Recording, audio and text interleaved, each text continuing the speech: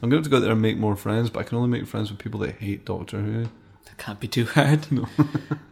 Just walk into any pub. Who likes Doctor Who? Perfect. Everybody into my fucking TARDIS. My stinking TARDIS full of biscuits. Doctor, doctor, give me the news. I got a bad case of loving you. Hello and welcome to I Hate Doctor Who. I am your host, Richie Morgan.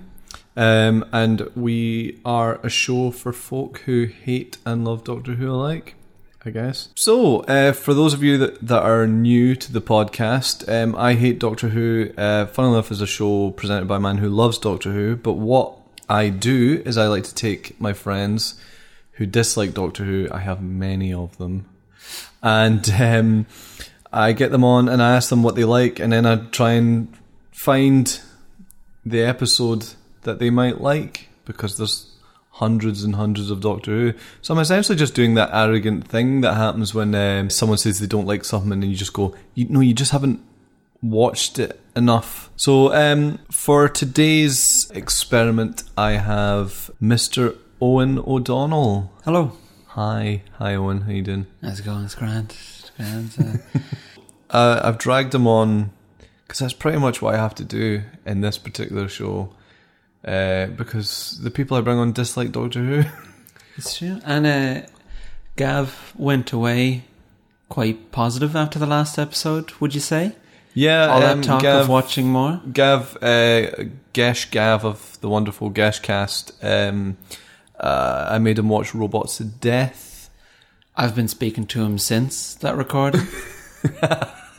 And he just lied about... Right. Was he just being polite? I bet there's a lot of... No, he was probably being honest at the time, but he's thought about it again since. And he's like, fucking Doctor Who, man. He's just trying to maintain his cool image. Is Doctor Who not cool? I wouldn't have thought so. Maybe it isn't, I don't know. You're supposed to be selling it to me. It's like, oh, not cool, I'm out. Cool. Are we talking like street cred cool or... Yeah, I mean, when I go down to the corners with all my violent friends, do I want to say I've been watching Doctor Who? No, you don't. What if they're all secretly into it and it gets them off the drugs? Just took one person to be brave enough to say. Never be able to admit it to each other. Cool aliens. Well, what would you call me? An alien. So, Owen, you don't like Doctor Who, do you? It's true, I don't like Doctor Who, but it's a very specific kind of dislike. It's not just I don't see an ad for it and go, oh fuck, I fucking hate Doctor Who. It's more of a disappointed parent, right? Because I do like Doctor Who stuff, like TARDIS, Daleks, the idea of the Doctor and like travelling through space and time and having adventures. It sounds great. So I always give it a chance when it comes on. This would have only been New Who, of course. I'm unfortunately not 120 years of age.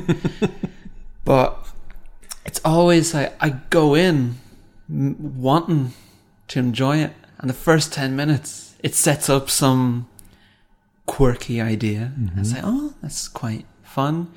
And then by the middle, everyone's running around. I've kind of not quite kept up with what they're saying. And then by the end, they're solving the problem with something incomprehensible that I don't actually understand. And I'm just sick of it. A lot of shouting. Yeah.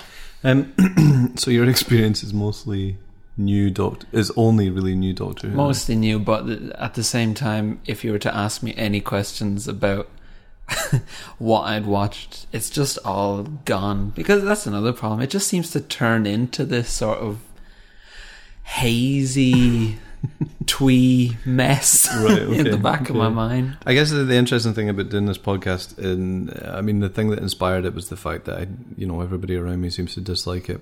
But if it wasn't for new Doctor Who, there wouldn't even be any active hate. It would just be, what? I've been watching Doctor Who. All right. Why? I don't know. So are you saying Russell T Davies is a lot to answer for? Did Russell T Davies ruin Doctor Who? No. What an exclusive break. There's absolutely no way that you're going to get me to to say admit that. I was very close to saying admit that. Just shut up, shut up, shut up, shut it up. So yeah, I mean, I guess a big part of I Hate Doctor Who is just getting people on that have seen the new ones and like it's rubbish, and then I make them watch an old one and go, it used to, used to be really good. But I love it anyway. So yeah, your experience of Doctor Who is new Doctor Who. Before this, what was your impression of classic Doctor Who? I think the only time I was aware of old Doctor Who, it's one of those things that is just so in culture.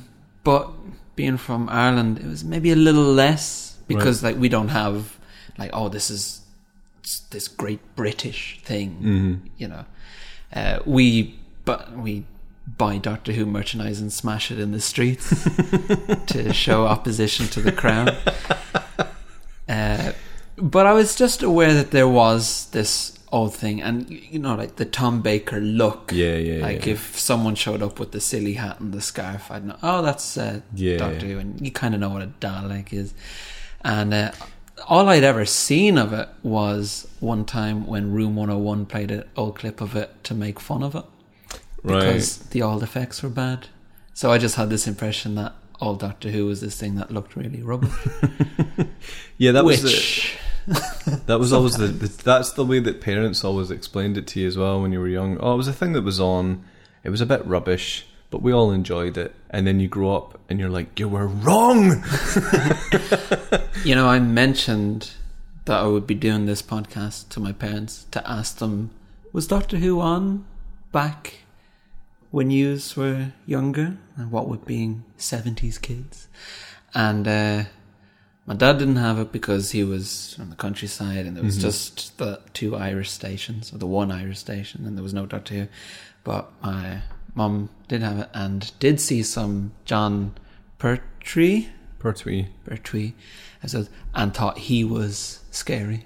Right. Thought he was a bit creepy. And she also said she was afraid of the dialects. Dialects is one. Dialects and Daleks. Daleks is the other. Look out, they're firing the Dalek beam. But yeah, I had a good laugh on dialects, and then said, nah, the Daleks. My dad actually said, no, it's Daleks. And then my mum said, oh, dialects. Instantly right back. So I think she actually was just saying, I hate the Brits. All right, which is fair enough, isn't it? Yeah, I suppose. Would you care for some tea? That would be very nice, thank you. So when I contacted you about doing this, the way that I do this is that I ask every person that comes on, I send them a little questionnaire, and I sent you a wee questionnaire. Now, it kind of made a bit of sense with Gav, and then then when I sent your questionnaire out and got the answers back, and then tried to figure it out, it was a bit like, this format doesn't work. A little bit, because I was just like, I might just show them a good episode, but I've got some links. So sausage links. Try and stay focused, Richie, for God's sake. The first thing I asked you was your top 5 films, and you responded with Jurassic Park, Fargo, The Iron Giant, Mars Attacks, and Doctor Strangelove. Yes, I'd forgotten those were my choices, aside from the first two. It's very, after 2 or 3, what do you say? Well, then you suddenly think of 100. And yeah, where are you? I guess it is difficult. It's funny, we were talking about this with Gav, and he said that he was having trouble because he was like, should it? Because Gav likes things that are just a bit rubbish. I didn't want to say that, but like a bit out there, maybe. Well, he's not listening now. He fucking hates Doctor Who. So say what you want. So, but I was happy because he picked what was true to him, and I think you've done that here. I do love Jurassic Park so much. That's completely understandable. Top 5 TV shows: The X-Files, Futurama, Mobile Suit Gundam, Evangelion, and The Wire. Now, I need to explain. when I put in The Wire, I felt like, oh, that's so fucking wanky. Putting in like, oh, I'm mad clever and I like shows with themes. But listener, please don't judge me too harshly, because I put 2 animes in that list. I needed to claw back some self-respect from like real people. It's fine for you to say that, though. I mean, it is But good. I put it in and I realised, well, it is true that I think The Wire is just fucking incredible, so I'll just leave it. Fuck yous. I've asked you a question that's probably completely irrelevant to... Oh, by all means. almost. No, well, maybe not irrelevant to the choice, but aliens are mad scientists. You've said mad scientists. Love my Frankenstein. Synths or orchestra? You've said orchestra. Synth seems like the cool answer, but if I'm honest, Yeah, okay. I want them strings. I asked, is there a doctor you like? Did you ask me that? I did, and what your did I response say? was, I hate Doctor Who. I'm funny. And I didn't ask Gav this, but I thought it was quite a good question. So I said, if you were a doctor, what would your costume be? And you've responded, no bow ties, dicky bows, or fuzzy dice. There's no doctor with a fuzzy dice. Maybe Ugg boots, skinny jeans, fake fur, big coat, sort of like Richard O'Brien. The big fur coat would be very second Doctor. Sort of like Richard O'Brien, since you have to look a bit of a wanker. Alternatively, Eddie from Bottom. Eddie from Bottom would be a good Doctor later. Although Eddie from Bottom looks more like one of the... like someone who's probably going to be killed in a 70s Doctor. Or a very intelligent scientist Or a very intelligent scientist. who gets killed. But yeah, I was thinking, like, when I started writing the essay, I was like, should I put something that I really do think is cool? And then realised, like, no, you do kind of have to look like a bit of a dick, don't you? To be the Doctor and to stand it has out. to be a bit mad. I do remember when Christopher Although Eccleston... the latest, like the long coat, what's the...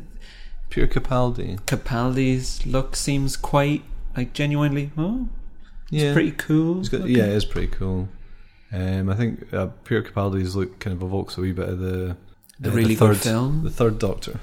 Oh, The really good film. No, you mean the Paul McGann one? No. No, I mean, like, I think I remember speaking to someone about Christopher Eccleston's look when that was happening, when he was the 9th, when it came back, and they were saying he's not outrageous enough, but then someone explains to you why he's just a leather jacket and a t-shirt, and it's because he's just come out of a big war and he's very understated and a bit grumpy and he just wants to sort of disappear. Which is like the opposite of like fucking jumpers covered in question marks, or and it's great. And you're just like, when someone explains it to you, you're like, yeah. What if the Doctor came back with the Jim Carrey Batman Forever morph suit covered in question marks? No. I've never made that connection before. That's terrifying. And then, of course, after Christopher Eccleston, along came David Tennant looking like a big Firefly fan or something. Two birds with one stone there. It's a niche podcast. Are you going to put the boot into every possible listener there? No, you're right. They should fuck off. The look you gave me there was really... No. Oh, he's away. He's burst the capsule in his tooth. He's getting out before the Firefly fans show up. It's funny, actually, the reaction to the last episode, and it's probably just first episode madness, but there was quite a lot of people who just listened to it because they wanted to. I got a nice intake of Doctor Who fans as well, but there was some people that also hate Doctor Who. On the subject of Doctor Who's style,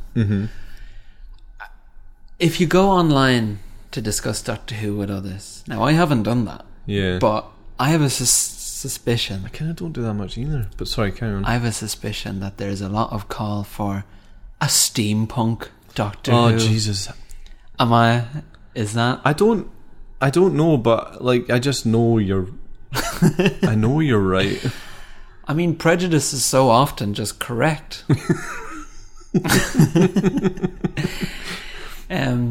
Yeah, I can just see it. Like, oh, the TARDIS should be full of fucking cogs, man. Which probably would be kind of cool.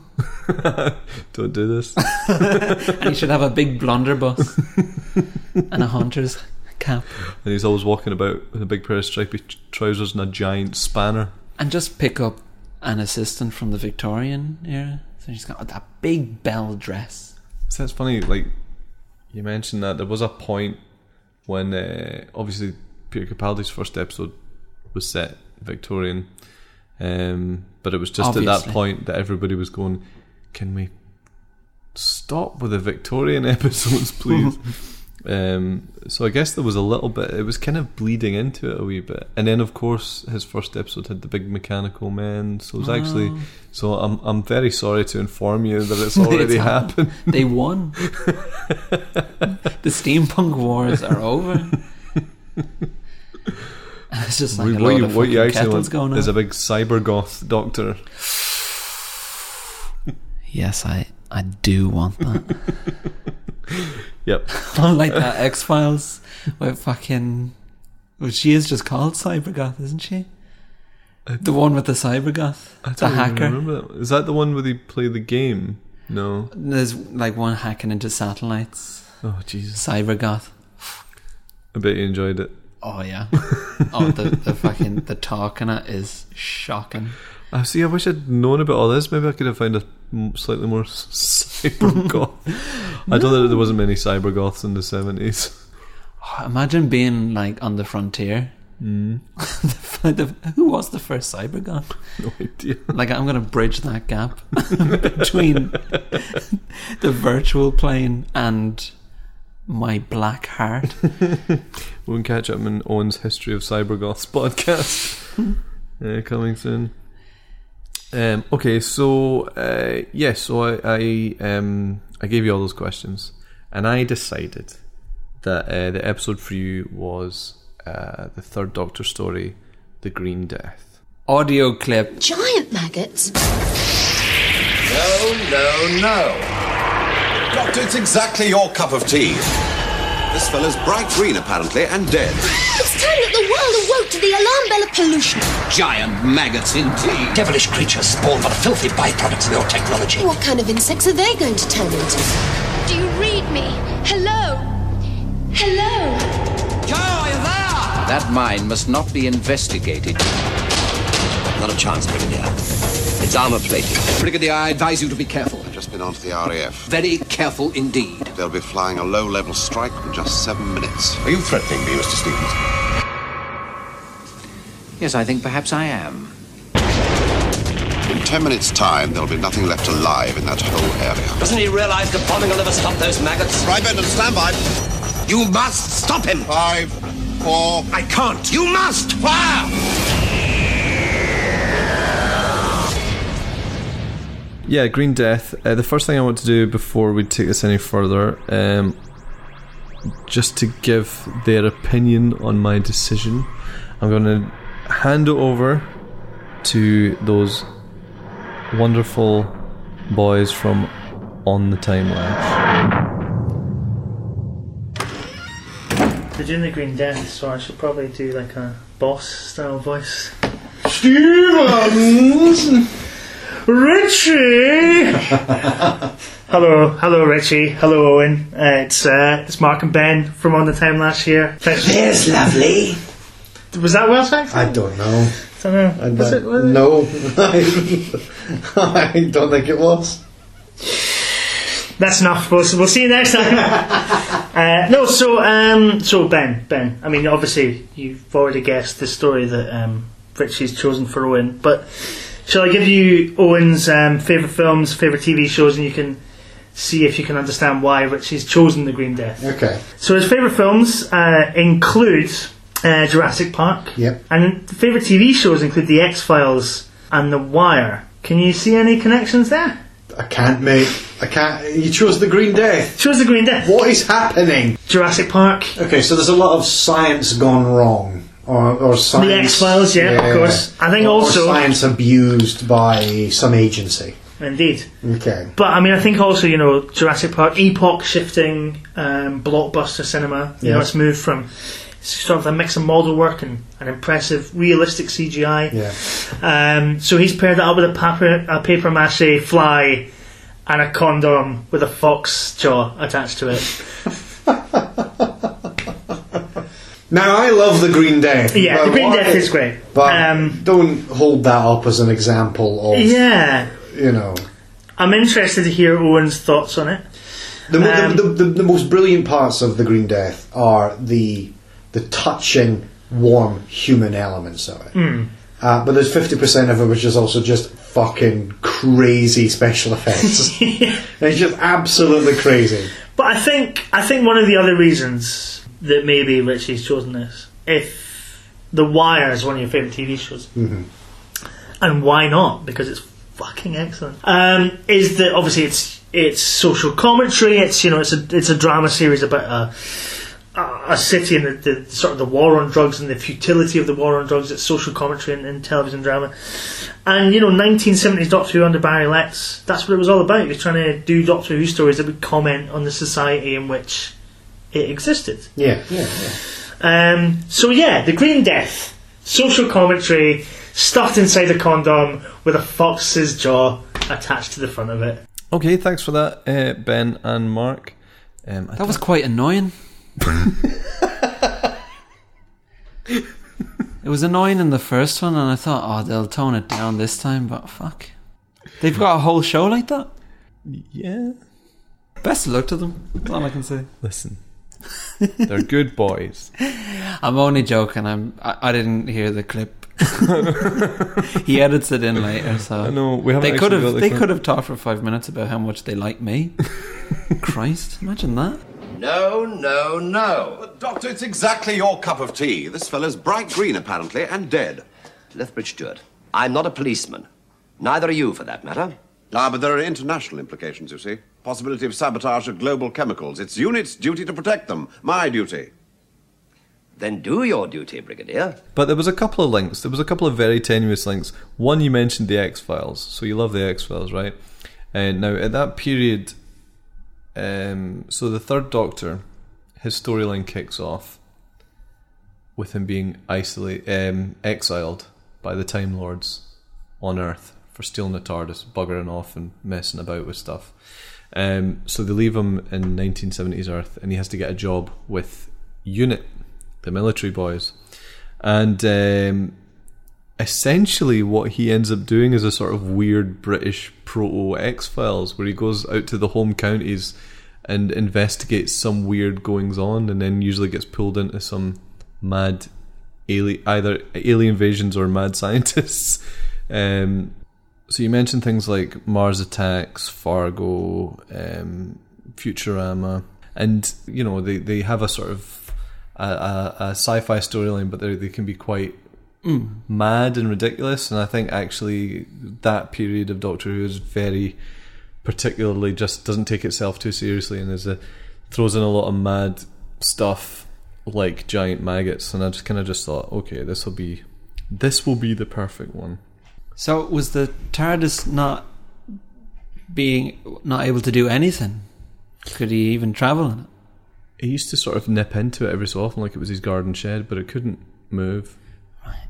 Because one thing that threw me at the start was I was just expecting it to be TARDIS shows up somewhere, something happens. That is usually what happens. The thing, all the stuff with UNIT, I had no idea what was going on. So for the first 10 minutes or so, I was a bit on the back foot because it felt like I'd come into a story. I did realise that as I started to watch it myself. I watched it after I chose it for you, and there was a few things in there. I was like, oh Jesus, this is kind of throwing him in at the deep end. But I'm sure you picked it up anyway. But yeah.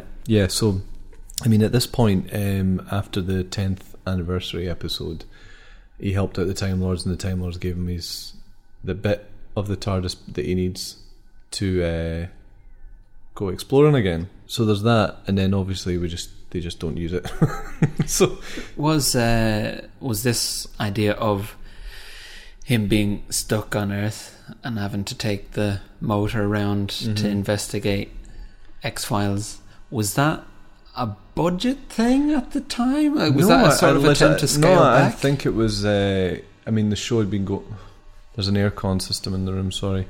It's not a budget thing at all, because it allows them to do sort of more location filming and stuff like that. But no, I think it's literally just them trying to sort of progress the story. So because obviously, like I said, it'd been running for nearly 10 years, and then they shook it up a bit when John Pertwee's when the Third Doctor starts. It's Doctor Who's in colour. They've got this cast, they've got all these characters, recurring characters. I always look back on that period quite fondly, but and most people do. But I remember speaking to someone. I used to work for a guy who loved Doctor Who when he was a kid, and I mentioned the Third Doctor to him, and he got really angry. And he was like, "Oh, fucking!" Well, I can't remember how he described him, but he basically just said, He's working for the fucking army and he's driving about in a fucking clown car. What the fuck was that about? Sorry about the language. But it sort of made me... Did he say that? No, it made me realise that as a viewer watching at the time, it's like you've been watching for, say, 7 odd years, and the Doctor's been going anywhere, anytime. And then suddenly he's like, I'm in the 70s, I've got a job, and I've got a car. And you would just be like, what? I'm stacking shell. So his wacky car, that Bessie, is because... It's called Bessie. It's called Bessie. Why? I don't know. Fucking hell, Richie, come on. How come the registration says who? Because Doctor Who is not called Doctor Who. Doctor Who, I know. I heard that. There's a weird relationship with... Because obviously, maybe someone just forgot to put a question mark in the original title. Because like the whole idea of it is that he was a mysterious figure, so he was like, so he was the Doctor. But yeah, then sometimes like in the credits, I don't even know what's the credits of these episodes, he's credited as Doctor Who, and that really a way that really annoys me as well. Dr.Who. But there you go. What? There's his name. He is Doctor Who. It says it. He drives a car where the reg plate says Who. Maybe he bought it off the Who, the band. I got it. It was just fucking shocking. Okay. No, I know. Look, I don't have an answer for you on that one. And that could just be me being a bad fan, or maybe has a good explanation as to why. The reg plate should have just been a question mark. I don't know whether to feel flattered or insulted. Firing into the Green Death, you were a bit confused as to what was going on. I totally took that for granted, actually. Like, even just things like the only thing that you know is the Doctor, and the Doctor has a companion, and suddenly like there's the Brigadier, and there's other members of unit, but I'm guessing you picked it up pretty quickly. Yeah, I mean, some also, small things still I don't really... The other thing as well is the planet that he goes to, Metebelis 3, is like a running gag where he talks about it, and that's him finally going there. So he always wants to go. Can I say... Uh-huh. How do you say it? Metebelis 3. All those times it cut to the Doctor on Metebelis 3, that was genuinely fucking gas. Like, I couldn't believe I was actually laughing. All right, okay. Like, because you expect it to be a few little gags, and they're going to be a bit... because, it's silly old telly. But it's the fact that there's no dialogue, and he's just having such a bad time, and it gets worse each time. And when the comedy bird legs come flying in, I was just like, this is great fun. It was as soon as I realised, okay, it really is a joke. Because there's the initial, oh, is he really in trouble? And then it's just, now he's just having an absolute hell of a time. And it was funny. And I wasn't expecting it to have much in the way of like real laughs. Okay. I guess that's kind of... I never even thought about it like that, but I guess having that whole sequence at the beginning allows you to adjust your expectations so that when giant maggots get involved later, Yeah. you're kind of... I didn't find okay the giant with it. maggots as wacky as it's sort of like even the box of the DVD kind of ups the sense of it's a bit silly, but it wasn't. It felt like more or less what I would expect. Yeah. From all that. There's got to be some sort of monster of some sort. And No, you're right. I guess it's the sort of everything that comes with it that makes you go, oh, there must be something particularly silly about this. But actually, when you look at it, you're like, giant maggots isn't the worst thing. Yeah, and the show's ever done. It was, and also the fact that the giant maggots aren't really the baddies. Yeah. Spoiler warning. But it's the fact that they turn out to be kind of a side effect. Yeah. thing, which I thought was really interesting. Mm-hmm. Yeah, no, absolutely. Well, I mean, this is the thing I was saying to Gav in the last episode is the good thing about old Doctor Who stories sometimes is that they have to have these multiple layers because they're running across quite a lot of episodes, because they really were pumping them out at quite an incredible rate rather than 12 episodes a year or whatever. There's sometimes when it's played off really nicely you get some nice twists and turns and because of that. So the episode is basically set in a Welsh village, a Welsh mining town. It opens with the alarm going off in the mine, and then you get this lovely shot of the dead miner pulling the horn, and he's got the green glow on his face, and it's just a really nice little effective opener. And again, that was that sort of stuff that made me think of later on the X-Files. It's sort of like, here's a situation you've never been in before. Here's some place you've never been. Here's some characters you've never met, and one of them's dead, and it's very mysterious. And then but I kind of like how at the beginning the Doctor's not that interested. Like the Brigadier comes in and is like, this is your thing. This is right up your street. Yeah, but he's just fixed the TARDIS. Let's go. I know.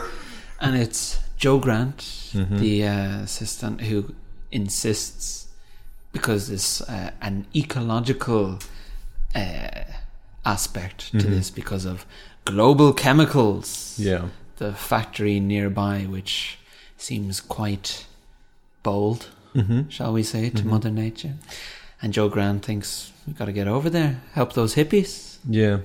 Well, obviously there's a strong environmental message in it. It's not a subtle one. The story behind it was that Barry Letts, who was producing the show at the time, had just read a book about how the world was absolutely buggered. And that was in the 1970s. They've sorted it all out by now, I'm sure. So don't panic, listener. He was saying something like, I think he was maybe talking to Terrence Dicks or something, and he was saying something like, I really wish I could make a documentary or something about this. And he's like, well, I tell you what, instead of making a documentary, make it an episode of Doctor Who. Yeah, like the fact that it's about coal miners got me thinking about one of the great advantages of doing a show like that, Doctor Who, that goes on for that long, that rather than an episode of something being made now where they time travel to the 1970s and people are talking about coal, it was an actual, like, coal is an issue. Yeah. And it was funny. I think it was before it was about to get a whole lot worse as well. And so in a way, it'd be nice if Doctor Who went on forever, so that you really do get genuine pockets of time. Yeah. Well, in sci-fi in general, that's one thing that I love about sci-fi is like, I think one thing that people criticize sci-fi for is when it dates. And actually, I think that's one of the best things about sci-fi because it's a time capsule of what people thought at the time, or what was relevant, or all the best sci-fi does reflect some sort of issue that is happening at the time. Otherwise, it's just I mean, fucking aliens, and, like, which is fine. It can be fun, but like the stuff that's really good, if it has anything to say, it will be something that's relevant to then. So when the National Coal Board were forced to close the pit last year, my friends, we must not be bitter. We must face the facts. Coal is a dying industry. Oil is our future now, and the government agrees with me. They have not only given us the go-ahead for our plans, they have promised us money for future expansion. I have it here in black and white. The story is that the mine's been closed down, and there's a new chemical place opened up next door, and they're going to give all the miners jobs, and everyone's very excited. But then these scientists that are also hippies have appeared, and they're saying, oh no, they're going to be dumping toxic waste, it's going to be really bad. And which led to one of my favourite things near the start, where the Professor Hippie is part of a protest group, and he says, like, boo, when the bosses of Global Chemicals outside are like, oh, you're rubbish. And it has that thing that you only get in television or films, where one of them goes, who is that man? Like, no one has ever turned and pointed out one protester and said, who is that man? Tell me more about that man. You just think, oh, fuck, let's get in before he throws an egg. Money for all of us. More jobs. More houses. More cars. More muck. More devastation. More death. Who is that? What did he say? That's that Professor Jones. He's a troublemaker. A Nobel Prize winner? Yes, go easy, sir. Gets a lot of coverage in the press. So the hippie scientist is the one that attracts the attention of Joe Grant. The brigadier is there to investigate the dead green miners, and of course it all comes together. Everyone's going to the same place and it all comes together. The interesting thing, I think again I quite like, is that at this point the Doctor's got his TARDIS back and he goes to the other side of the galaxy or whatever and comes back, and then they're like, we need you in Wales. He jumps in his car. How long a drive is that? London to Clonferfach, or whatever is the name of the town. London into the deepest Wales, and he's bloody... It's bound to be fucking chilly as well. There's no roof on that thing. What killed him? You're a doctor, Dr. Jones. I'm not, I'm a biologist. Some sort of gas, maybe. But why is he turned green, man? I have no idea. Except what? Well, that phosphorescent glow. It's almost like you get with putrefaction. That's it then. No, after several weeks. He's been dead less than an hour. We discover that the chemical place is pumping out chemicals into the mine to get rid of them, and for some reason it causes all of the maggots down there become really big, but they also secrete this horrible slime that makes everyone turn green and die. So, I do like the simplicity of the green slime. It wasn't like, it has like all these mysterious properties. It's just like, oh, just don't touch that. You'll turn green and die. Yeah. Not die from anything really in particular, just, oh no, like, you'll turn green and die. Don't touch that. I know, and of course, all the moment... miners like to stick their fingers in it as soon as they see it. What's that? What's that? Squish. Yeah, the really sad one for me is this really sweet miner that takes Joe down the mine. With the big smile. Yeah, and he's so kindly, and then I just want to help Joe Grant get out. And now I've found some slime, so I'm going to eat that. Oh, I'm not feeling too well now. And now I'm dead. And he dies. Apologies to Wales. Well, that's the way he goes on. Funnily, there's a commentary from Russell T Davies on the DVD. I mean, I didn't watch all of it, but he was talking about how the fact that obviously Wales becomes a big part of Doctor Who for modern Doctor Who, because that's where it's made. But I think at the time for him, it was just like, when he was a kid watching it, it's like, the Doctor's in Wales, this is the best. Oh, someday I'm going to ruin this show for making fun of Wales. At the moment, those maggots and their eggs are situated in one place where we can observe them. Now, if you seal off that mine, we shall have no way of knowing... Please, Doctor, there is no point in going on like this. You have convinced me. Well, then you don't intend to blow up the mine. You have convinced me that you are an arrant sensation monger, a political hothead, and a scientific charlatan. Giant maggots, indeed. Yeah, let's talk about giant maggots for a bit. Like, as a monster, I think I quite like them, even though they're their hissing. yeah. I like their funny little mouths as well. They're actually very, very creepy. And the way that they crawl across the floor and well, when they first find the big lot of them, you do think that would be quite horrible, wouldn't it? It would be, because they have to go through. Because they have to go through them, and they try and use like normal sized maggots, but just do them close up, and it doesn't really work. It's funny. There's the interviews with the director on the DVD, and he's kind of he talks about the amount of things that just don't work, and he's like, "Oh, I was promised it would be like this, and it wasn't very good." And it's funny, and I think that's another thing. Well, it's the curse of all TV production. Really, is time. It's like if something doesn't work, then you're fucked because it's just going to have to go in. Sometimes the problem that you can have with classic Doctor Who is that you're really enjoying the performances and you're enjoying the script, and then a terrible monster will turn up, and you're just like, "What is this?" I mean, not always. Just when it is bad, that's kind of the feeling. There are moments where you have to stick on the Vaseline glasses and just. You do. It's a really bizarre bit.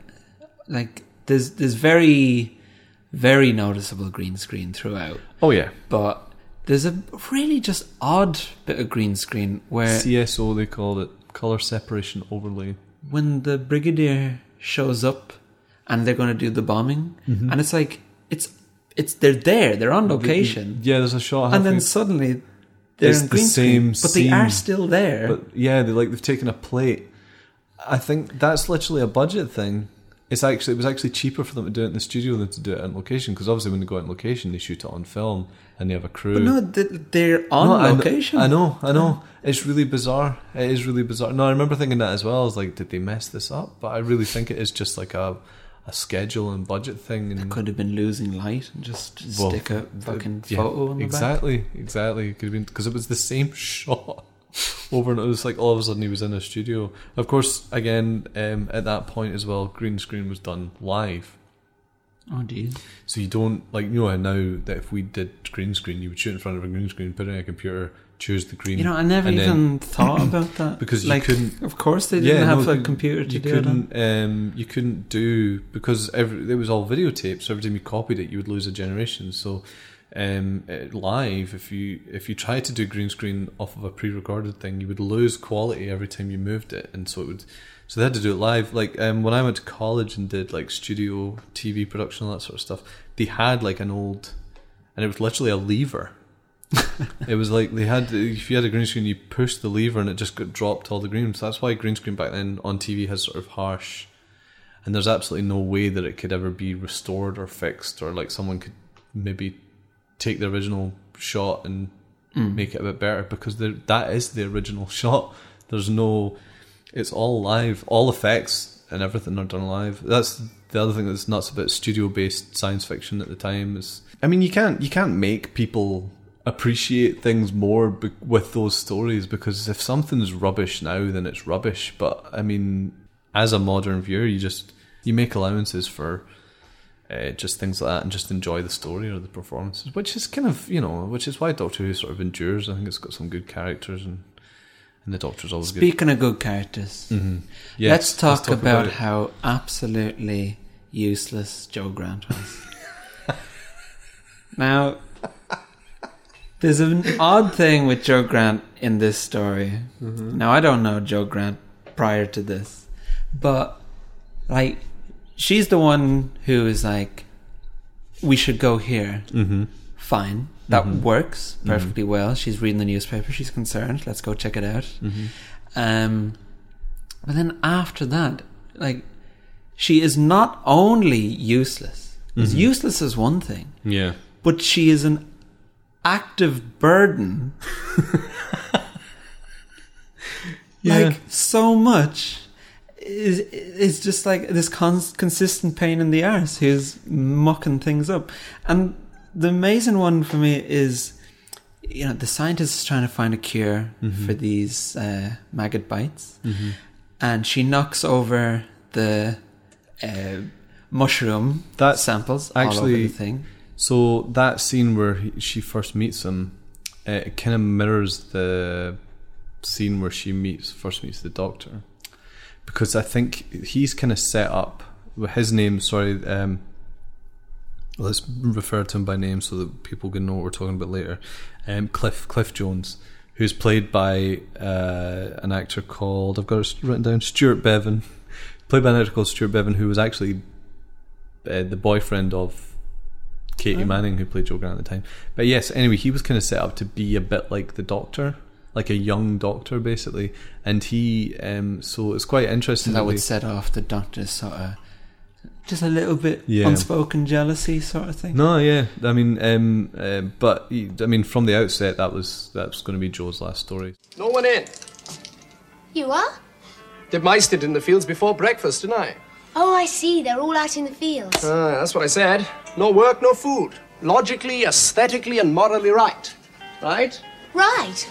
I suppose. Well, no. Shut the blasted door! Oh, the silly young goats. Oh, I'm sorry. What did I do? Probably ruined the month's work, that's all. Can't you read? Said on the door to watch it, didn't it? Yes. Half a degree drop in the Well, ambient temperature. No, not there. You'll have the lot over. Not there either. You'll contaminate my spores. She knocks over the mushroom samples, all like ruins the experiment that is being done to save people's lives. And then he gets annoyed and says, like, please just stay away from the experiment. And she gets a bit pouty about being told to stay away from the experiment, despite just perhaps sending everyone to their doom. And then she's like, oh, so I suppose I'll just make the tea then, kind of huffy pants. And he's so busy, he just goes like, sure. Yeah. And she gets really stroppy about it. And you think, oh, I know where this is going. She's going to prove everyone wrong. Because everyone's been going, Joe, just stay out of the way. And now it's time for Joe Grant to show the boys what she's made of. So she leaves the note saying, I'm going to go catch one of those maggots live so you can experiment on it and get a cure. And off she goes and just fucks it and just gets trapped and then gets him fucking gets Cliff bitten. Injured and it's like I know. And like, it's just the fact that it's setting up this, oh, she's gonna prove her worth and it's gonna be great, and she's gonna go, look, you thought I was rubbish and now I've done it, and it's no, we thought you were rubbish and you are. You are rubbish. And now a man is dead.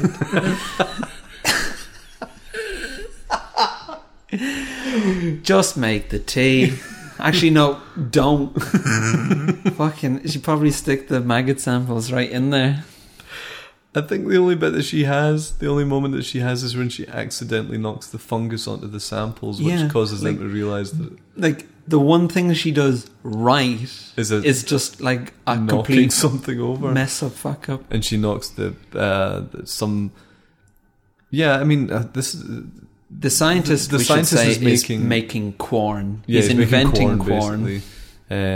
Which mushroom. I wish I'd looked meats. it up now, actually, because like I wonder what the at what point corn type mushroom based meat was. I mean, I'm assuming it was a thing, otherwise I wouldn't write it in. That was like a mid-70s sort of, like, people were talking about doing this. Like, it was sort of known you can make meat substitute out of mushroom.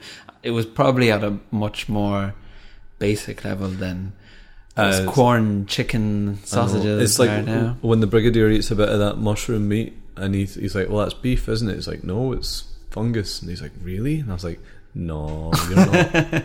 You're not. No. That mine must not be investigated. You know that as well as I do. One death is enough. Will you please get out of my way? Stephen. Yes? Process him. Is that wise? It is necessary. Do as I say. Process. Very well. Who was that? Our boss. Yours and mine. Let's talk about the villain of the piece, because I think this one's quite an interesting. The biggest maggot. The computer that's secretly running the chemical. It's funny, a lot of Third Doctor stories centre around a company that's doing something and it's a bit evil, and it's going to cause a bit of a disaster, and they have to come in, and a lot of episodes do that. Like I was going to show you Inferno, that was another one I thought, and that is exactly the same. Anti-capitalist agenda, Marxist pigs. Mm-hmm. So the chemical company is being run by a big computer that's hypnotizing everyone, brainwashing everyone. Stevens. Yeah. But I don't know, what did you think of the computer? Because I think even now, for me, I thought it was quite an unusual portrayal of a AI. Well, it is unusual in the sense that it's the only computer I can think of that goes, I did like that though. And it's so, again, the thing we were talking about earlier as well, it's so analog. It's all run by big tape reels, and like it's that old sci-fi depiction of computers that like when big computers, clicky clacky buttons. Or like the bigger the valves a computer had, the more powerful it was. That's all the electricity going in. But it's mostly presented as like a big red circular screen with a waveform on it every time he speaks. But I think it's Boss is pretty good. Boss is really, I do like Boss quite a lot. How do you feel about the self-destruction order? Oh my god, yeah, that was a shock. Yeah, I honestly was shocked. But this is this is the thing that Doctor Who was getting into trouble for a lot in the 70s. Like later on, there was a bit of rumbling, a bit of complaint that sometimes it was a bit too grim. But even I was like, so the computer is brainwashing its employees and making them do evil things. But at one point, when he's had enough of one of his employees, he gives him one of them starts to break free of the mind control, and it's causing a bit of hassle for Boss. So they've given him a self-destruction order, which is great in like, what would a computer tell a thing to do if it just wanted to get rid of it? And just gives this man a self-destruction order, and sure enough, he runs outside and throws himself off a stairwell. But the best thing is, they have a shot of the body. And do you remember what it cuts to right after the body on the ground? Oh no, what is it? It's a room of everyone laughing. The Brigadier, the Doctor, Joe, and the Professor just... But that's that sharp change in tone. It's sort of a nice shock edit. That's quite affecting.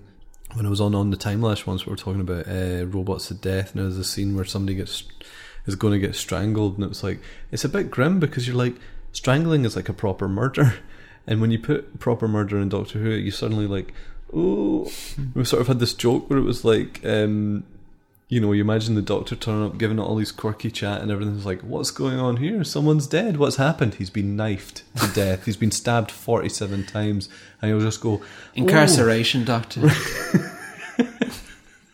The Doctor will just be like, right, I'm going to go and do something else. This is a police matter. Lacerations from the throat all the way down to the toes. That's everything, Doctor. Yeah. Then they came back for his eyes. Death is one thing. It's one thing to have like a glowing green body in a mine, but a man being told, kill yourself, and then running towards a balcony and jumping off, it's like, jeez. But then I guess the comedy comes back when the Doctor wears a dress. So it's fine. So yeah, there's a bit later on where the Doctor has to sneak into the chemical place, and he goes in dressed up as the milkman first, doesn't he? And, in the co-op. In the co-op van. He goes in the Doctor Who milk van. There's also the Doctor Who cherry picker. All these toys available now. I love when he makes the getaway in the milk van. If there was a figure of the Third Doctor in a co-op milk van, I would be all over it. BBC, hello? Are you listening? But his getaway in the milk van is so extreme that 2 bottles of milk fall off the side of it. And that's one of the things that I just love about 70s Doctor Who. It's just like, let's bang him in the milk float and he's gonna brilliant. When you talk about the Third Doctor having some, like, getting in trouble for being a bit more grim or violent, I would like you to stick in the audio now of his high... Well. Bit old to play games, ain't we? I'm quite spry for my age, actually. Oh, can I have a go? Terrific. Hi!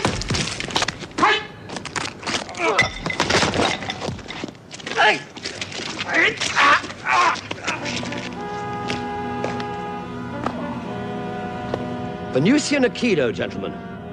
I do hope I haven't hurt you. I wasn't just the Third believe I Doctor, saw it was a one thing of that his- started following it through the years. But yeah, no, you're right. When I saw him do his karate stuff. So one of the things that the Third Doctor is known for is his martial arts. Hi! And then cutting to a man with a grey wig throwing someone over his shoulder. A boom mic shield just on top. Pulled over his head. Yeah, that must have thrown you as well, because obviously the Doctor is such a pacifist and that's such a big part of it, but he's not afraid to throw someone about. And it's that 70s TV fighting that we were talking about in the last episode, and how it's kind of, it's not the super swish, fast cutting, it's some folk having a scuffle in a car park. Speaking of slightly ropey fights, can we talk about the Doctor's magic jacket? Okay. Throughout the entire story of the Green Death, the big fear is, right, there's these maggots, they seem invulnerable to, like, bullets, bombings. There's nothing anyone can do about them. But the real fear is that they will pupate and become insects of some sort. Nobody knows what these larvae will become, but once they do, they will be unstoppable. Surely, surely they mean, like, if it was hundreds and there was a swarm. So one of them becomes a sort of mosquito-y fly. Yeah. And it's airborne. What are we going to do? That's to sort of give you one sort of final little climax. Yeah, and then the Doctor throws his jacket up in the air and catches it. And then just punches it in the face. Like, he just throws his coat. Yeah. It's funny that it's... the whole way through, it does feel really solid. Yeah.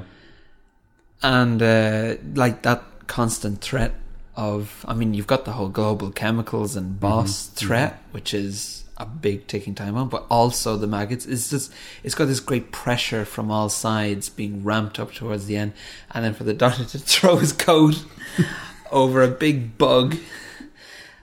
That is it, yeah. And then just give it a kick. And it was just one. I don't know. It's also it's like, you can tell they've thrown that in there as well as, like, we'll just have one last wee bit of danger right at the end, and it's like, oh, it's not a problem. I think. And when that fly shows up over the side of the ridge, and it's that wobbly. Yeah. Again, the thing that I heard was that they wanted to suspend it from a helicopter because they had use of a helicopter from. There's a lot of helicopters in Third Doctor stories. They had use of a helicopter and we're going to hang it from a helicopter, but actually what happened is it just started twirling around. That'd be pretty uncontrollably. Good. And, we might need a couple of jackets. And it looked terrible, so they had to cram everything in this short little sequence where it's like, oh, it's up in the air, and let's throw a jacket over it, and it's done. And that's another one of those. We watched the director being interviewed. He's like, I was told it would be good, but it was rubbish. I had a lot of gin. Most of the money was in gin. Good grief. Doctor. Look out above you!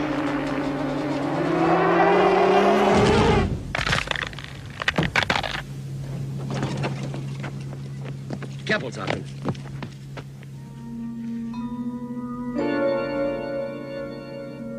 beautiful creature. Oh, yes, Doctor. Beautiful. I was going to say, was there any... Because I gave you a longish one. 6 episodes. 6 episodes, which is like the equivalent of a... 2 films.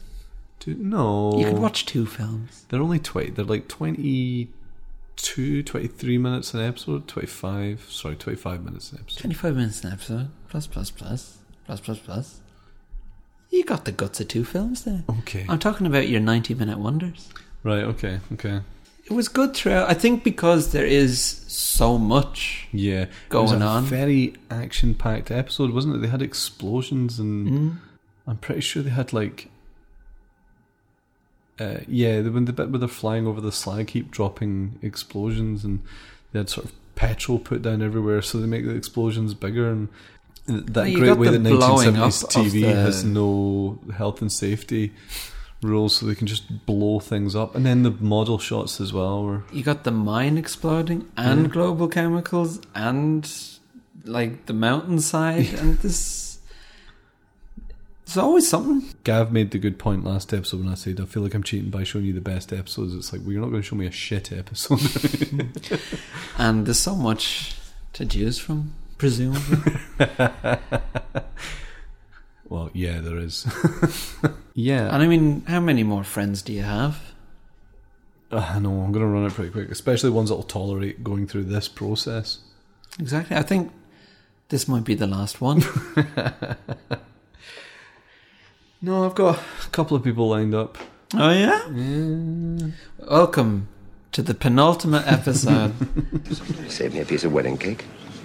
Right. Oh, I nearly forgot. Your wedding present. It's beautiful. Thank you, Doctor. Hey, Joe. Come and drink a toast to the happy couple, huh? But that's us. Aye, so it is. Don't worry, Doctor. I'll look after you. Another thing that was interesting, that I find interesting about this episode, is when companions leave, they always have sort of... Sometimes it's sad, sometimes it's fine. And, you know, we've got Joe... Sometimes it's a relief. So, yeah. And then we've got Joe leaving to marry a man that she's just met.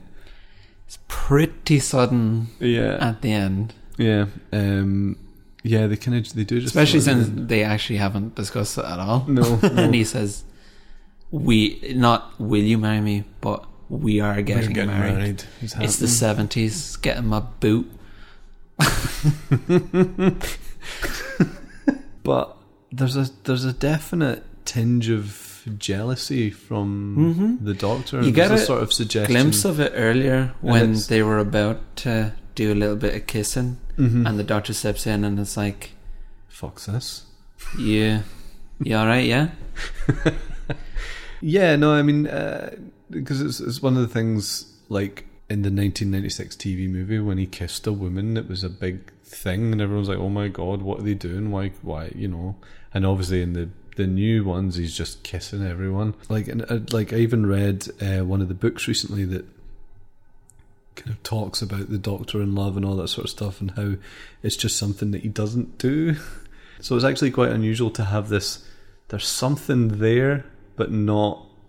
They didn't have to say it. They don't have to do it. They just have to have this little... I did like the slipping away during a party feel, because the Doctor Who that exists in my mind, I suppose, the one that I hope for when I watch it, when I want to give it that chance, he does, to me, seem like the character who does they're having a good time, I'll step away now. Yeah. And that last shot is really nice. Yeah. Even if it does have that fucking Brum nonsense going on. But it's like, yeah, that was... And that left me with that was good. Yeah. So there you are. You did it. I said it. I said it at last. You enjoyed an episode of Doctor Who. He is dangerous. He should be eliminated. No, he will make an interesting experiment. Total processing comes next. He shall be the first of the new slave elite.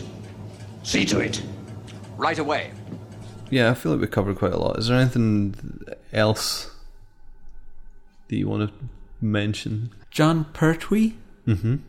has a nice smile. He does. Not as mad as Tom Baker. Mm-hmm. Like, I would find, like, I think Tom Baker smiling at me would make me just like, is everything alright? Like, are you gonna give me a jelly, maybe? Or are you gonna give me a fucking kick? But John Pertwee makes me feel like, I'm about to get a Werther's original off this guy. He was very nice, and for the guy who does the karate, it's so funny. He has a total no nonsense style about him, and like you can see it in like Capaldi's Doctors. The thing that the one he gets probably most compared to, because Capaldi brought back the grumpiness, and he is really grumpy, but he's also there's an incredible pleasantness to him. But the actor as well, like through the years, he was just he loved the character, and he was even like, came back for the terrible anniversary special in 1993 and he appears on Noel's house party as the Doctor. Yes, I travel through space and time. Oh, I've seen you in the year 2010. Oh. You're still on television. Am I? Oh, am I doing serious programs? No, I said I travel through space and time. I don't visit Fantasy Island. You're the Doctor. You're absolutely right. I heard he was thick. I thought they were talking about his waist. Did you ever see that? Is that canon? I don't think so. It could be. Is it more or less canon than the Video Gaiden Doctor appearance? The Sixth Doctor in Video Gaiden. Was it? I think Ryan told me that. What was it when I asked him if it was canon, and they'd asked someone and it was or something. Ryan exists in the Doctor Who universe. So do you. Get him on the fucking. So do you. Oh my god! I was on Video Gaiden. Oh my god! So I'm your first guest who's part of the Doctor Who universe. Get me on that TARDIS wiki.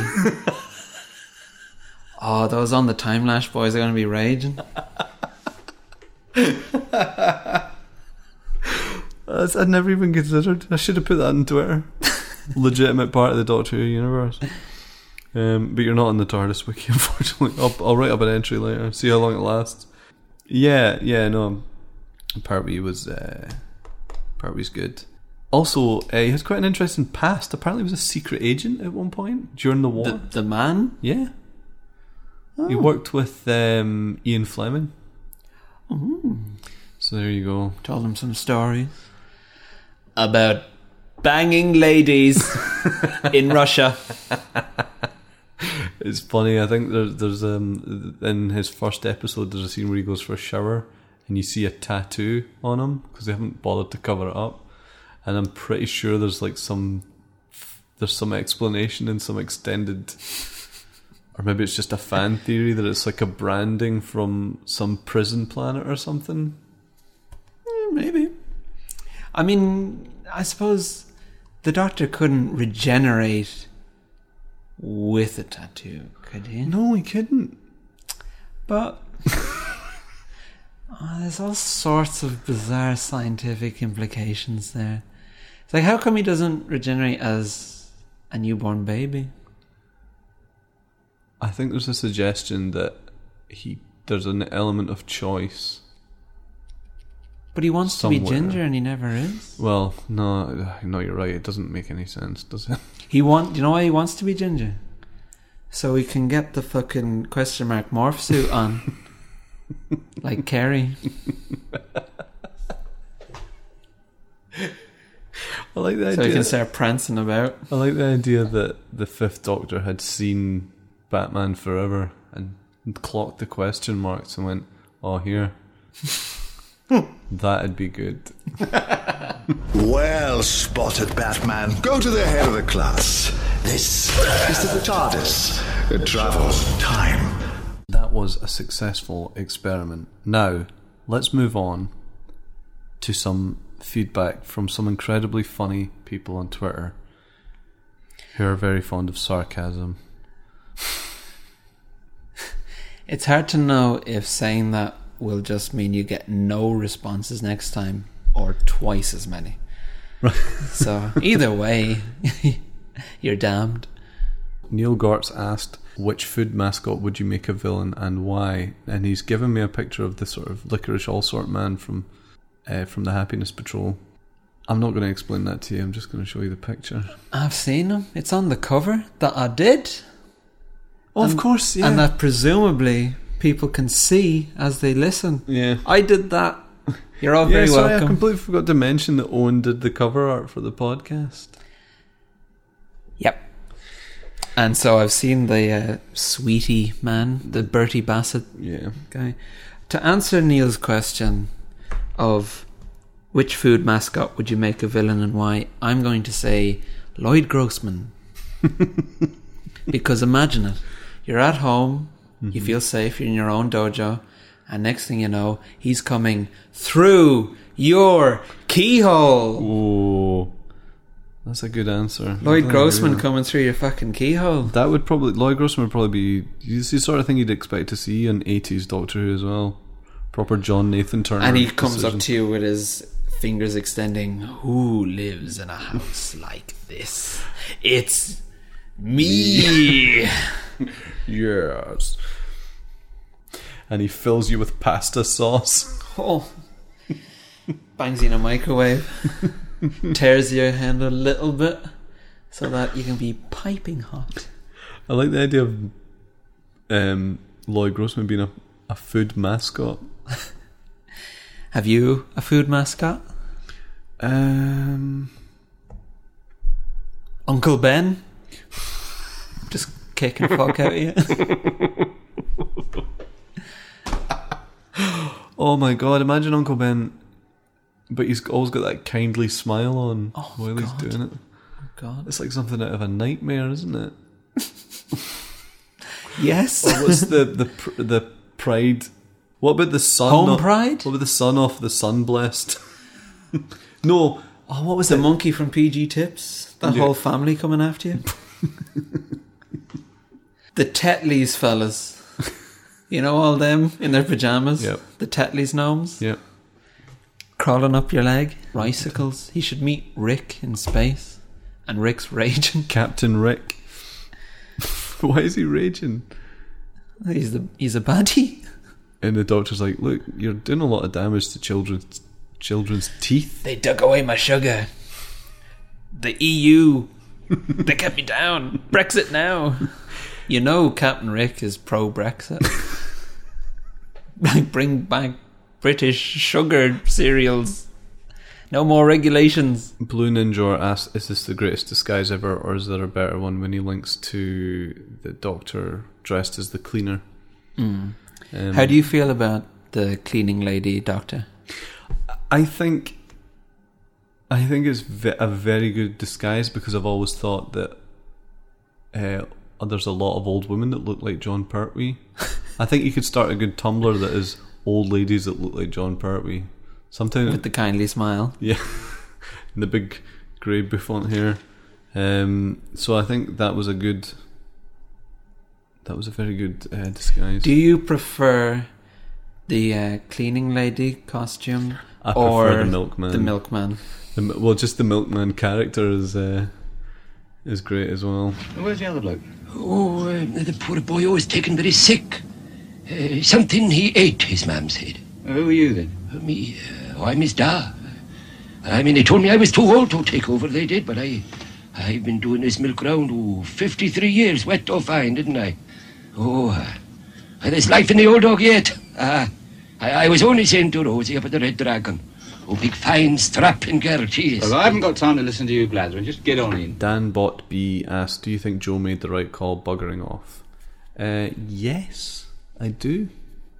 Because then we got Sarah Jane. Dad favourite Sarah Jane. Also, she comes back. She's in an episode of the Sarah Jane Adventures. You would hope so. No. She's in one episode of that. Oh, Joe Grant shows up in Joe Sarah Grant, Grant. yeah. Okay. But of course, they did. It's quite well. So I mean, you can tell is that the Sarah Jane Adventure, that's for kids, right? Yeah, it's CBBC. So they put in references to 1972 Doctor Who in the kids. It's as if they knew. Uh-oh. But it was basically like she turns up and then it's a funny one actually, because they do actually give her a backstory to fill in what's happened between then and now, and she goes off to the Amazon and she has hundreds of kids, and all those kids have hundreds of grandkids, and she sort of gets really upset at him for never coming back, and then there's all that sort of stuff, and it's not very CBBC, that one, really. But it's funny because they drama with your shreddies. They did a wee bit of bringing people back in Sarah Jane Adventures that are like, we'll not put them in the main show because for whatever reason. So the Polis Box asks, the Doctor gives Jo a Metebelis crystal as a parting gift, which is known to give its owner enhanced intellect and heightened mental powers. Is this the Doctor's softly way of telling Jo that she's been a fucking liability for the last 3 years?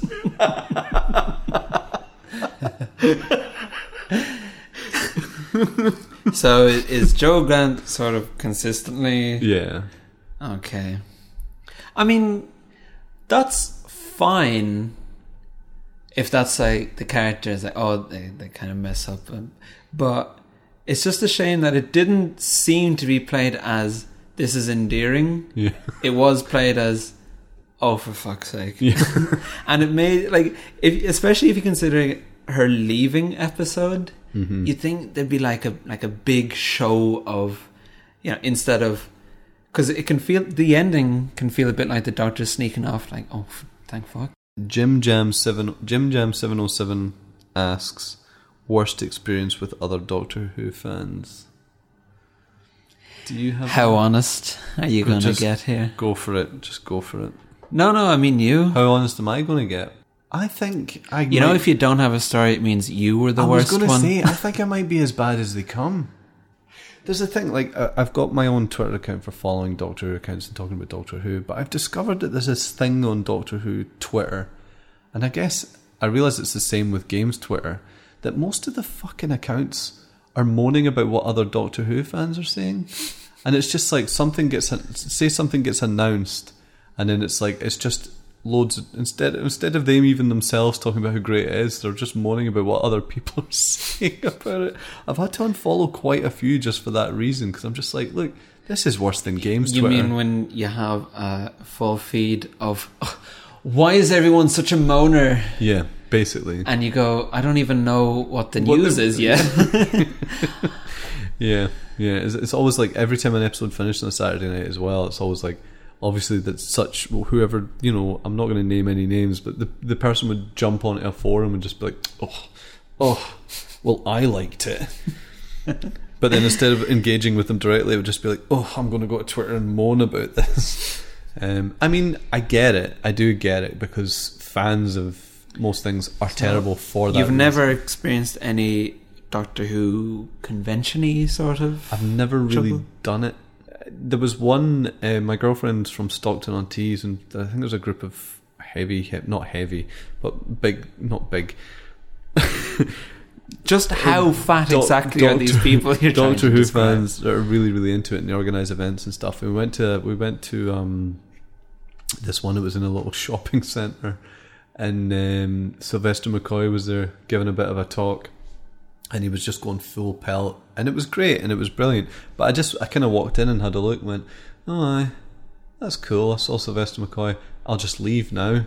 I'm not going to hang about to hear what he's saying. And then the guy that played Sergeant Benton was sitting by the door in a Hawaiian shirt, and nobody was talking to him, and I could have gone over to speak to him, but I didn't, and I just left. The only thing I have that's similar to that is I was at a convention, and the English voice actor for Gendo Ikari was sitting at the next table alone, having a pint of Guinness, and I was at the table just like opposite him. Okay. Also alone at a table, also with a pint of Guinness. Gendo Ikari is the character from Neon Genesis Evangelion, by the way. And I did a nod, a polite like, oh, hello, and he gave one back, and I just got up and went away.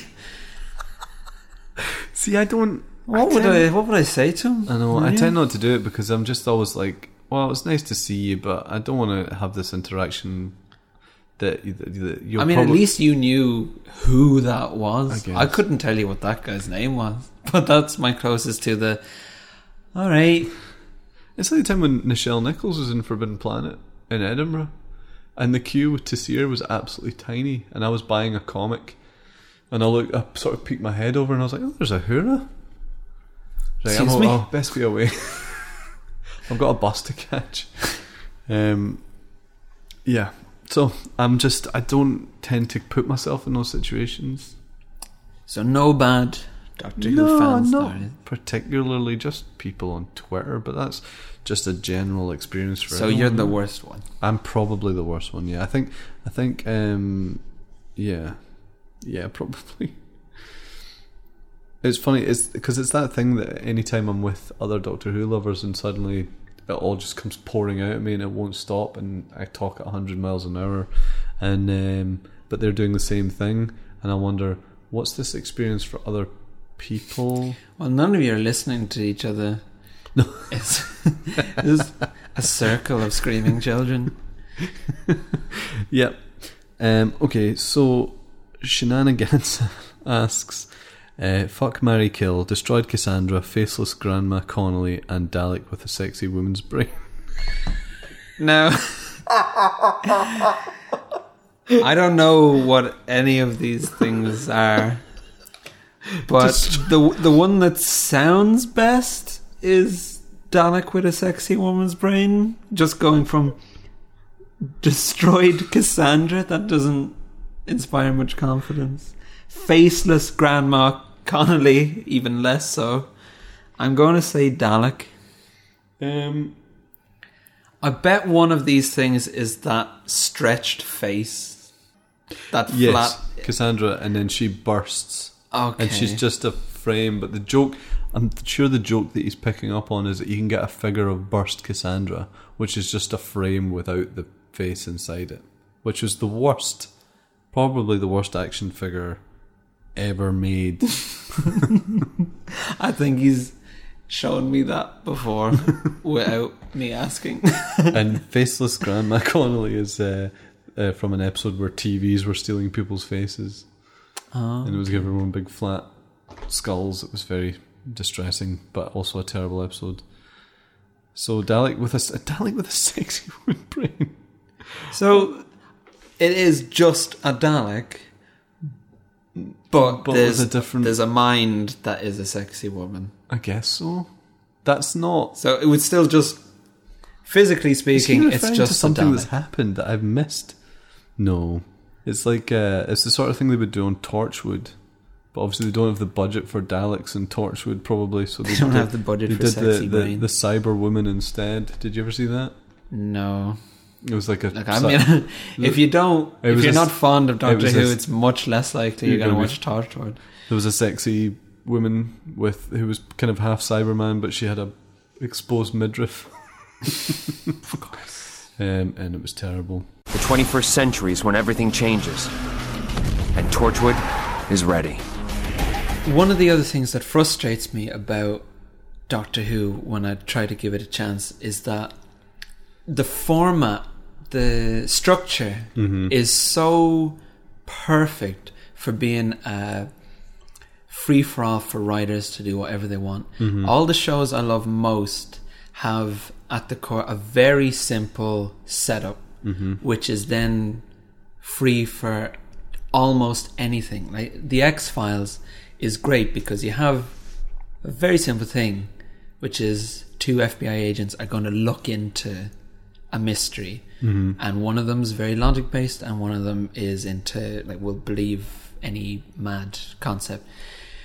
But that means as a writer you can go that is so open. Yeah. Any kind of monster, weird anomaly, if you've ever thought of an alien story, you can spin it. Like if you ever had an idea for what would be a good creepy monster or like evil man in a shed story, you can turn that into an X-Files episode, and each one just feels really like it's a sandbox of ideas that fits into this structure really nicely.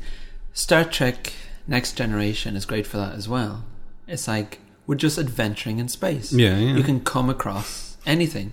A robot can show up, aliens, whatever, and it's great. And Doctor Who is the most like blank page, do anything you want, because you can go anywhere in time. That's like any point of history. That's already a million stories. And then there's anywhere in space as well. And you can just go anywhere and do anything. So as a writer picking up Doctor Who, it's like, if I've ever had any idea about anything, I can make a story about it. And then to see it and to sit down knowing that, like, this week Doctor Who can do anything. And then it just falls into this sort of pattern of running around and, you know, and relying on like the stuff people want to see maybe a bit too much. Like, there might be a bit too many Cybermen stories now, a few too many Daleks, and I know there's like people expecting these things to happen, but I sometimes get halfway through an episode before realizing this could have been anything. And every it's time just the same. Daleks are in a trailer for that series, which is every single series, someone goes, "The Daleks are back," and they're better than ever. Yeah, I mean, it just feels like there is such a wide canvas. And obviously, I mean, it's been going for. I was going to say, I think to some extent they do. Years, but I think to some extent they do. Like it's. You're right. It is. You're only limited by your own imagination, and it does fall into a pattern sometimes. But it's more like beats. Yeah. Like when I start feeling like I'd say, if you picked out even a New Who and showed it to me, I would probably say, yeah, that was fun, it was fine, it was enjoyable. But if I'm watching it each week or more than one episode in a row, and I start to see that and then this and then this, that's what New Who really bothers me. Futurama is another great one for, here's the concept, like space delivery people. What a fantastic concept. But then it's just, now do anything. Got an idea for a story, it can be practically anything. And that's what I love. Those are the shows I love. And Doctor Who should be one of those shows that I love. Yeah, I mean, I guess so far, both with you and Gav, it's been genre fans at least. And you're right. No, you're right. God, I shouldn't have said that. But I would say in its defense, to some extent, it does exist, because it's like you're talking about a show where, you know, one episode you'll be in a Russian submarine in the 60s, and the next episode you'll be on a planet on the other side of the galaxy, and the next episode you're in a haunted house, and the next you know, and that's just like it does that sequence quite well. And I think but no, I guess the thing with structures, I guess when it comes to things like that, things can fall into formulas like that because maybe that's what the writers know.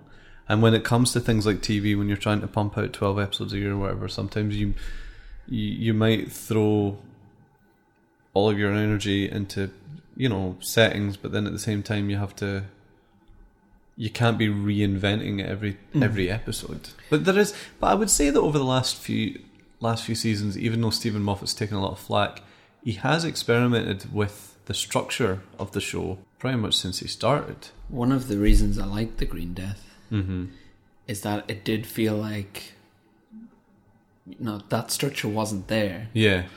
What would it be longer? But just also having the multiple, like juggling the issues. Yeah. So that kept me far more engaged. There is. You can look at episodes from particular periods, and it's funny. Like, there's episodes towards the end of the second Doctor's run that feel a bit like Third Doctor episodes, and that's because they're starting to introduce a new way of doing it. And every so often, it's like, while the setting changes from episode to episode, they tend to have a storytelling style, and it changes every so often. And I think it kind of, I would say in its defense that it has done that a wee bit. But I do see where you're coming from, though.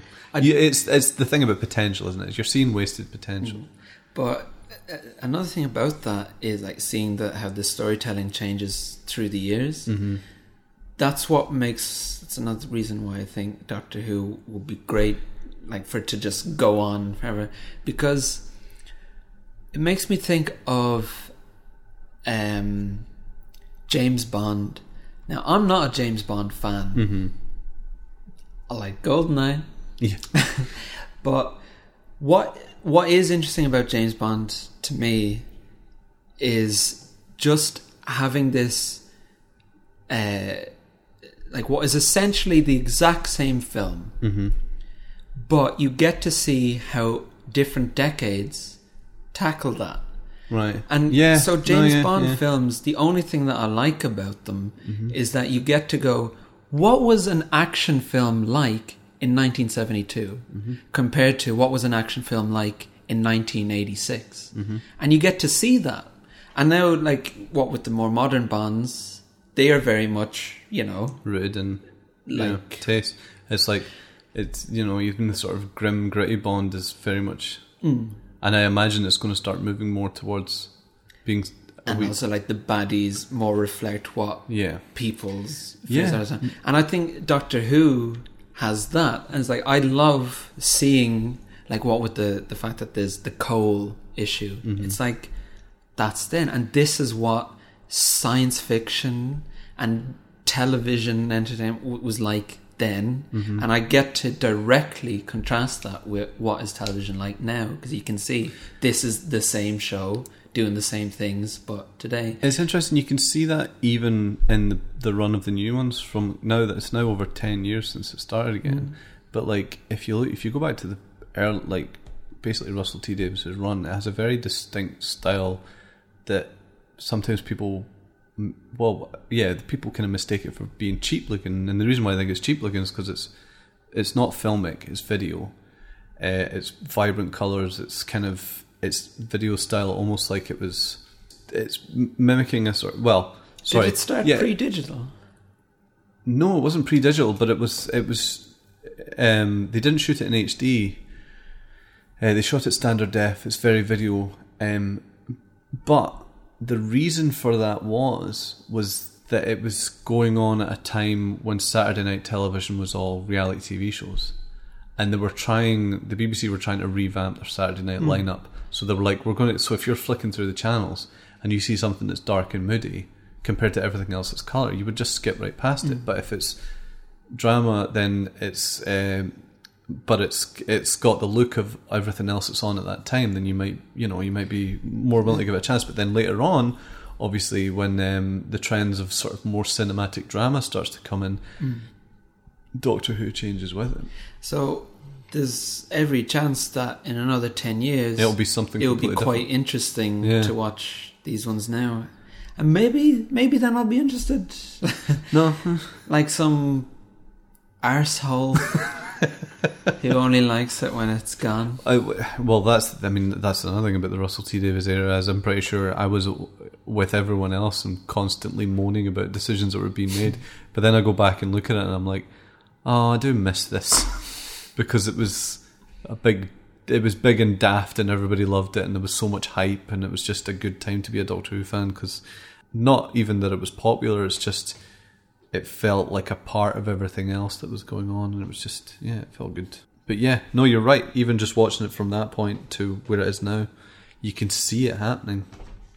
Anyway, so shall we bring it to a close? Yes. So Owen, thank you very, very much for tolerating my nonsense and watching an episode of Doctor Who for me. It hasn't been easy. But I'm very glad you enjoyed it. I'm glad that you're able to sort of relate to me in a slightly better way now. I'm not going to marry you, Richard. If you want to speak to Owen on Twitter, he probably won't want to speak to you, but if you do want to speak to Owen on Twitter, I'm not going to disagree. That's quite true. You will find him at Mecha Gamezilla. If you don't know Owen, you should go and look at his YouTube channel because he does lots of really good stuff, and he also works with us as well on the Pleasureland YouTube channel. And if you want to find me, my Doctor Who Twitter feed is at Bobby_Davros. A joke that even I get. I know. Although I don't really know what Bobby Davros does. I mean, I've seen him smash his head off What the Bobby floor. Davro does. Yeah, but I don't... Apart from being like a crap TV entertainer. That's what I assumed. I don't even know if he was crap. I don't think I've ever seen him do anything other than faceplant the ground quite horribly. Check that out. Actually, if Before any you go and find any of us. If any Doctor Who people send me any questions, I'm just going to reply with the Bobby Davros video. Bobby Davro.